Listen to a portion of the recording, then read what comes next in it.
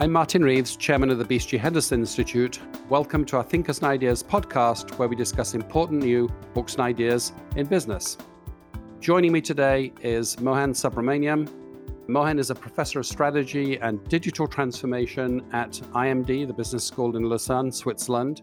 And his research focuses on digital transformation and new sources of competitive advantage in the digital age. Today, we'll be discussing his new book on precisely that topic called The Future of Competitive Strategy, Unleashing the Power of Data and Digital Ecosystems, which came out from MIT Press this year, 2022. In the book, Mohan discusses how companies need to adapt their competitive strategies for this new digital context so that they can compete not only with other traditional companies, but also with the digital titans, Alphabet, Amazon, Netflix, Facebook, and their equivalent in various industries. So thank you so much for joining me, Mohan, and congratulations on the book. Oh, thank you, Martin. It's a pleasure to be here and wonderful to chat with you. So your book, you talk about it being a recipe for avoiding digital myopia for legacy companies. Tell us what digital myopia is and why we should be wary of it. Oh, that's a great question, Martin. So digital myopia refers to what I would say the inability of many firms today to envision the full scope of the value that modern digital technologies can offer.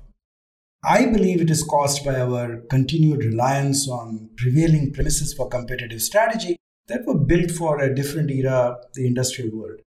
Now, premises such as all our revenues have to come from our products or services, or value chains define our business scope, or industry characteristics amplify the value of our products.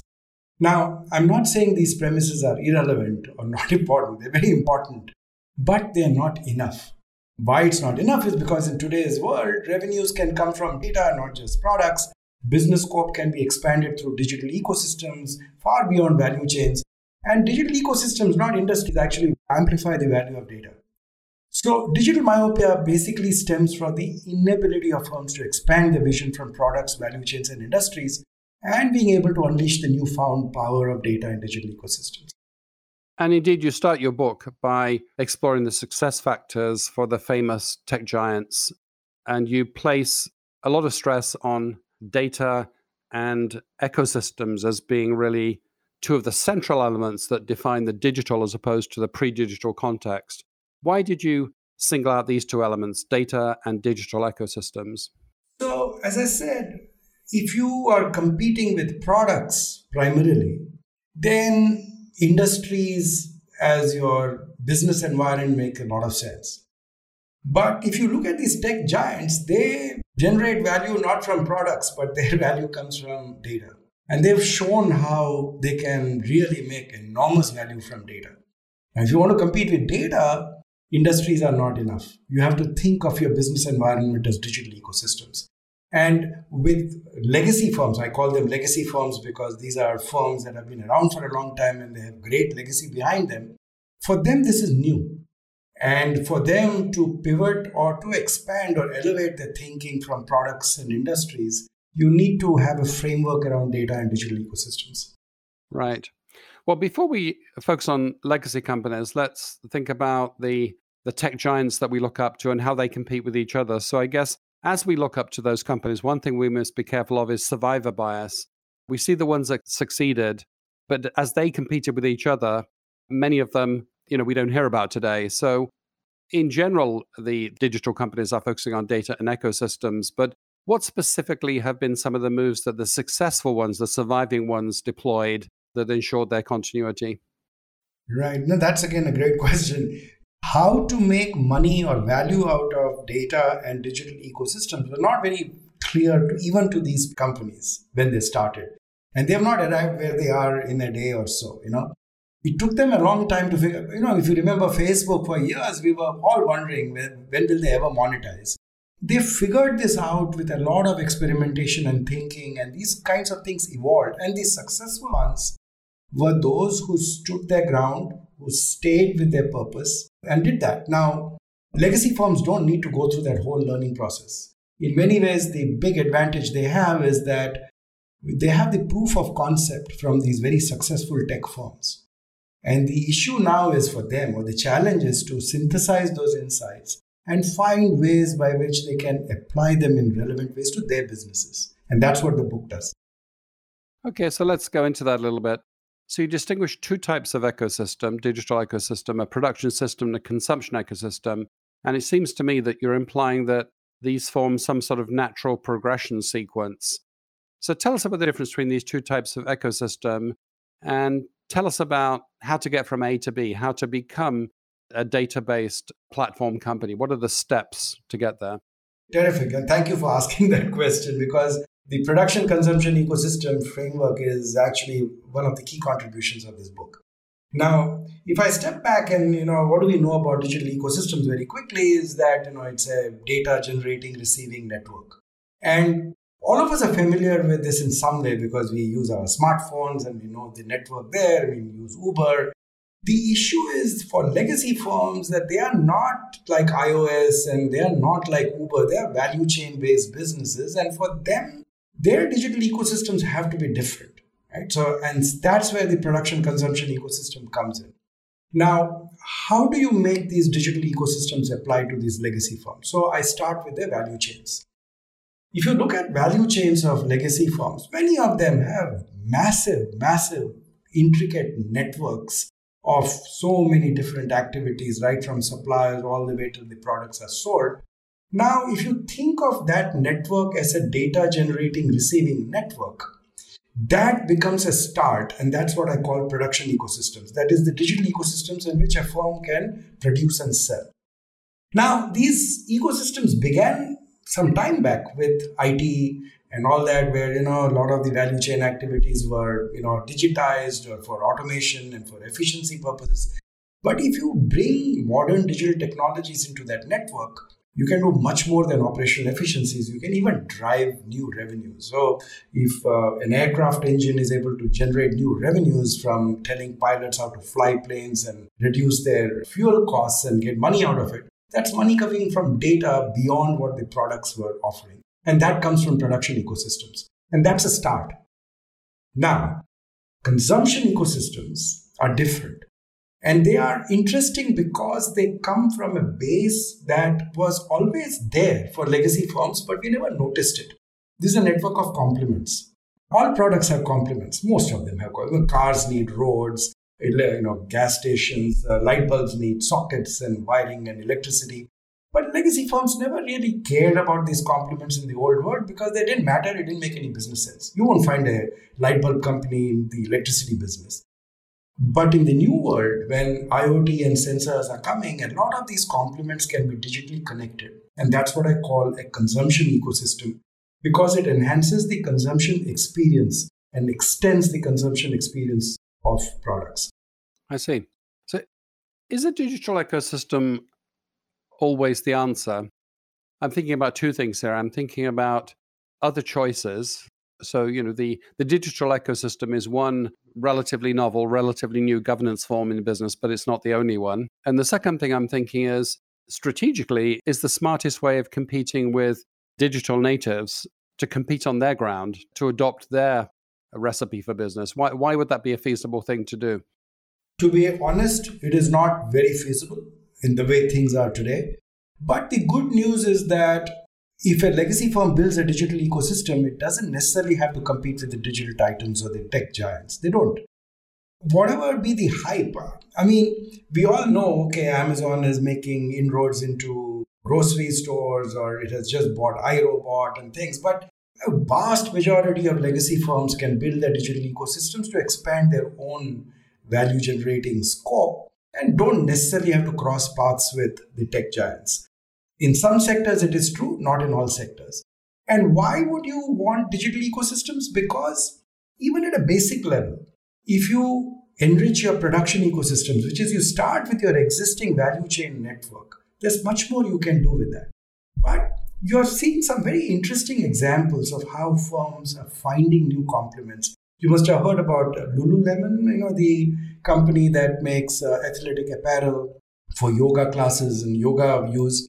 Now, the recent acquisition is a company called Mirror. It's an interactive platform that essentially is for exercising and training and things. It's like a mirror in which you do, and it's a platform that connects you to different trainers. Now, Why has Lululemon acquired Mirror? It's a complement. It's a digital complement. And it opens them a new avenue for revenues. But that's a framework that helps you do that is the consumption ecosystem framework. That is, if you see it as a consumption ecosystem framework, you will see more and more complements that are natural fit. Then you start behaving like a digital platform. Now, you don't have to compete with the Amazons of the world for that. You're still in a consumption ecosystem, but it is based on your business model, right? If we ask a variant on the same question, which is, in a sense, there's a sort of a catch-up logic. There are certain trends in the world and one needs to catch up with them. And there are other people competing against you in certain ways and you need to counter that. But in an offensive sense, what is the potential advantage, if any, of a legacy firm competing in a digital world? Again, a terrific question. And my answer to that would be the difference between advantages coming from network effects versus advantages coming from scale. Now, we all know scale. We all know about reduced costs and barriers to entry and so on. But when you are competing with data and digital ecosystems, then scale is there, but that's not enough. Because the value that you are generating from data expands when the size of the network goes up. And we have seen that, again, the proof of concept comes from these tech giants that network effects can, drive all these winner-take-all markets. Now, that's something that legacy firms should be aware of. So if you said, take a toothbrush, a smart toothbrush, if you want to get into smart toothbrushes, then what's important? If you're thinking that it's not just about telling you how well you have brushed your teeth, there's no network effect there. But if you get into algorithms that predict when you're going to have a cavity, then you'll need a threshold size of the network to be able to provide that. And now think of a scenario, if P&G is able to get a lead and is able to give far more accurate predictions because of their network size, that's it. They'll take away the whole market. I guess one very important question here is, and this is in a sense an old question, but a modern version of an old question. Bruce Henderson said that the art of strategy lay partly in understanding the natural boundaries of competition. So we have this lazy construct of the industry, which actually was always a bit of a fiction because, if I'm in the widget business, is the market all global firms for this widget? Is it regional firms for this widget? Is it actually broader than the widget? Is it a subset of the widget? So we always had to think about the natural boundaries of competition. Now, you said that industry boundaries are often spanned by digital platforms. It strikes me that, there's this question, network effects applied to what? Because if the network that I'm trying to build is exactly the same one as a digital titan, maybe I'm going to have a harder time than if I can create some sort of niche within which I can think about network effects. So how do you think about the natural boundaries of competition for a legacy business? That's, again, a very, very wonderful question. Because if you're thinking about a world of data and digital ecosystems, the first things we want to show is that why is it different from a world of products and industries? Now, industry boundaries were a wonderful thing. I'm a big fan of that because I kind of grew up or, cut my teeth in the academic thinking kind of thing with those frameworks in mind. And they're terrific. Now, let me just give an example of how things change when you look at your industry boundaries to define who your competitors are. And typically, who do we call a competitor? We call a competitor one that has similar products. So in this world of data and digital ecosystems, your competitors need not be those who just offer similar products. Your competitors can also be those who have access to similar data. Now, in some businesses, that access could be great. Now, if Caterpillar, for instance, is giving services saying that I'm helping my customer figure out the productivity of each of their machines or telling them how much their idle time is. Now you can have new competitors who can give the same service by retrofitting sensors on their machines. If I'm a light bulb company saying that I'm getting data on motion in the home and I can connect to security systems because, I can detect motion when nobody's supposed to be there. Now, there's so many objects in the room that have access to the same data. Now, you see, if you think of your competition as, light bulb manufacturers, you miss out. Because when you think of from a data and digital ecosystem point of view, and when you're thinking that you're competing with data, then you have to start looking at who else has similar data. And they need not be those who have similar products. In some cases, like in toothbrushes, the likely competition would either be the existing toothbrush manufacturers or new manufacturers who are coming in with the toothbrush, because that data about your dental health is probably restricted to just the toothbrush.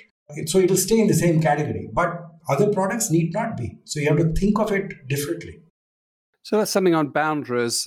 As we think about competing in the digital world, we probably have to think about competitive plays in a different way too. So, Porter would say you either scale or you differentiate. These are the two basic competitive plays, and others would have a different taxonomy. But in a sense, it seems to me you're talking about meta strategy. You're talking about the minimum requirements of the new game, but not necessarily the specific competitive play.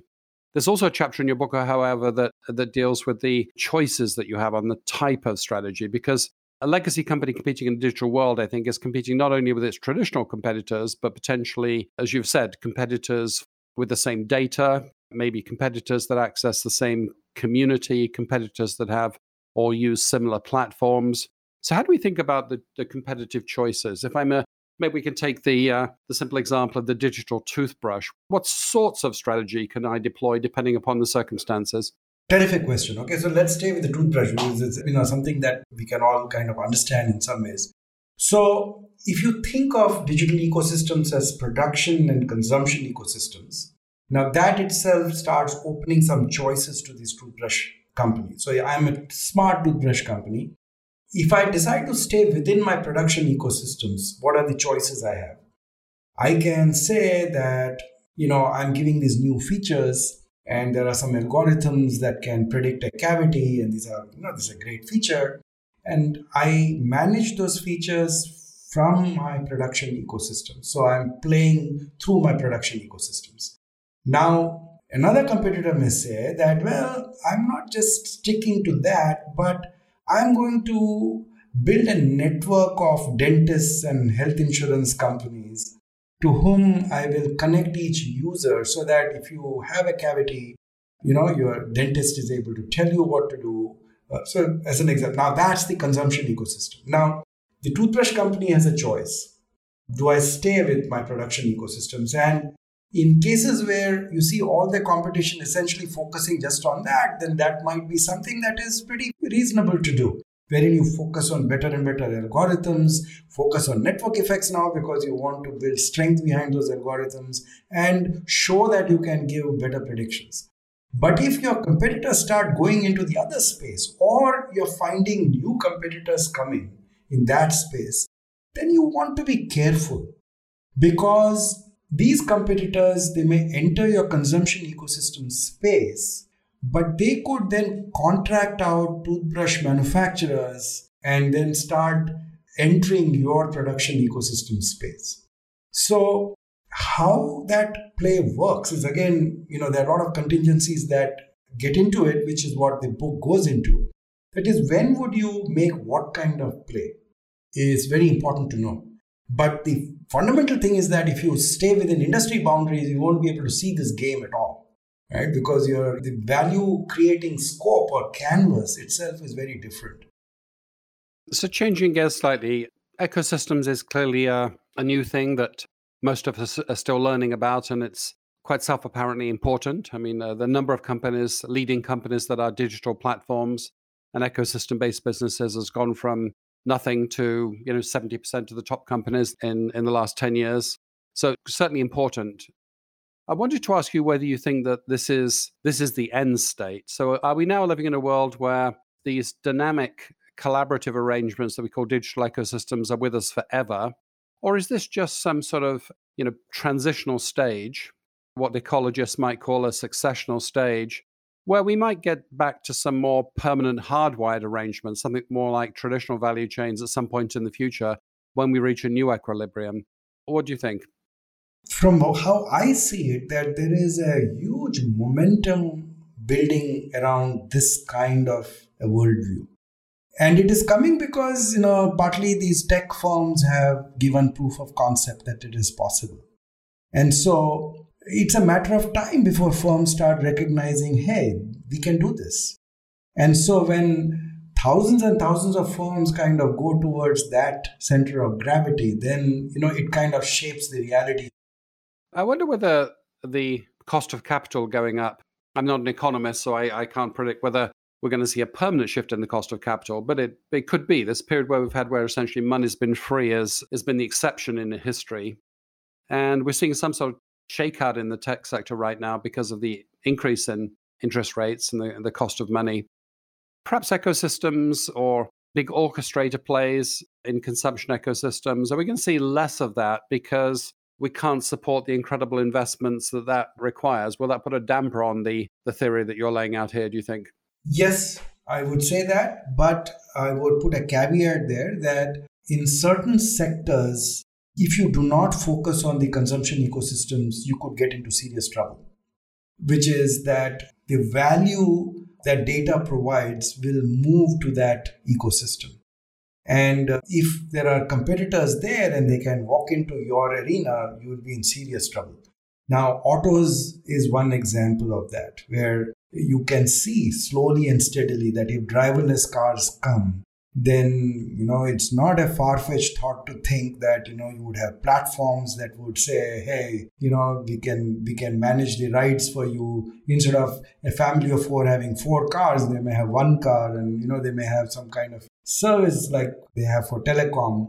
Now, in that world, it doesn't matter which brand of product comes to pick you up. I wouldn't care if a Toyota comes or a Honda comes or whatever. What matters to me is, does that platform know my itinerary, know my choices, know where to take me? That's all consumption ecosystems. So in that sector, if I'm an auto company and I say that, hey, I'm not interested in that, you are very likely to get commoditized. You see, you may not disappear, but a Google might say, hey, I want to take your manufacturing facilities and you just make something for me. And the value is in the data, not in the product, so to speak.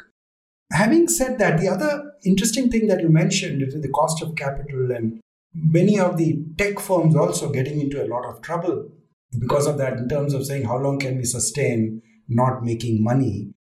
I think legacy firms have an advantage in that way, which is that they have a base, right? Toothbrush companies have a base of making toothbrushes.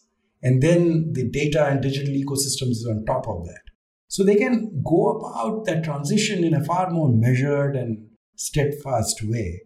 If I'm a startup just dependent on a digital ecosystem from a platform point of view, I don't have that luxury. Then the cost of capital matters to me. That is, if I don't find investors who are willing to keep going on with me, I could get into trouble. But legacy firms, I think, have a huge opportunity to expand their scope of business this way. I would put it this way, that if there's scarcity of capital, you want to put capital in ways which expand your business scope rather than make it into a plateau or saturate the market with existing things. How long are you going to keep, developing a new product? Why can't we think about, a completely new avenue to generate new revenues? And that's what data and digital ecosystems provide. So again, prospectively, I'm interested in what is new. What else do you foresee in the ecosystem space? So some people speculated that we're going to see a rise in, for instance, public sector, digital ecosystems. Others have said that B2B is going to be entirely different. Others have talked about the rise of AI and the impact that will have on digital businesses. In, say, 5-10 years' time, what will we be talking about as strategists then? What is coming in the digital space? All of what you said is true. And we know what AI is doing, and how legacy firms use AI, at least today, is not what we are all thinking of what AI can do. Most of AI with legacy firms is around operation efficiencies and managing supply chains and making sure that they have the right inventory in the right place and all that. So that part is with AI. It's hard to imagine some, completely dystopian world where, everything is taken over by machines and stuff. I don't believe in that. But I would say that things like smart cities and things like mobility environments where, you are bringing sustainability because of things that data and digital ecosystems can do, the world will go, and you'll find a lot of value in what data and digital ecosystems provide in these big problems like sustainability and mobility and, planning cities and things like that. And that all is the consumption ecosystem in many ways, right? It's a combination of so many different, it's a huge consumption ecosystem that allows many, many firms to flourish and prosper, at the same time give a lot of benefit to customers. So I wish we had more time, Mohan, but let me perhaps wrap up with a final, more personal question. So you've just moved to IMD, and I'm wondering what you're planning on working on there, whether you've perhaps got thoughts of a next book or a new area of research in mind. The next book would be how to execute a strategy, it goes more into the implementation part of this. But no, IMD is a terrific place to be. It's just a fantastic, it's not just the beauty of Switzerland and Lausanne, but the whole campus and this place is just magical. I couldn't have found a better place, where you can make an impact on how executives think and how to influence practice. So, no, I'm very happy here and continue to work in this domain, but, get more and more insights, get in more and more ways in which, you can make all this possible. Very good. Well, thanks very much for spending time sharing ideas from your new book with us today, Mohan. Thank you, Martin. Thank you so much. So I've been talking to Mohan Subramaniam, who is Professor of Strategy at IMD, about his new book, The Future of Competitive Strategy, Unleashing the Power of Data and Digital Ecosystems. I think it's a very down-to-earth and pragmatic book written with legacy companies in mind. Lots of useful tips, I think, about different segmentations of strategy, how to recast some of the traditional ideas of strategy. And also I found particularly valuable the ideas of sequence. In what sequence should you implement these moves as a legacy company? So thanks again, Mohan. Thank you.